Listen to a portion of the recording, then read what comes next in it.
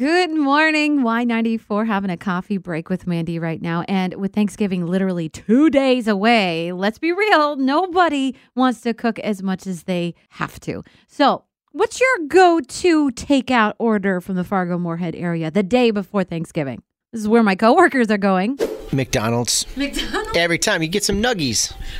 Just get some nuggies and sweet and sour sauce. Happy Thanksgiving.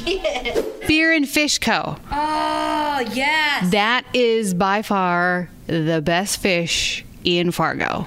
And it's not turkey or ham. And it's not turkey or ham. And you're not going to feel like a complete blob, like a big pile. Yes, pile. That's the best way to put it. Yep. Thanks for the judgment. Yes. And I'm going to stop at Chick-fil-A. Chick-fil-A. Got to go Chick-fil-A, drive-through, pre-order mobile app, get you right in, right out. And then do turkey after. Right. The next day. Right. Do the second least bird that nobody likes.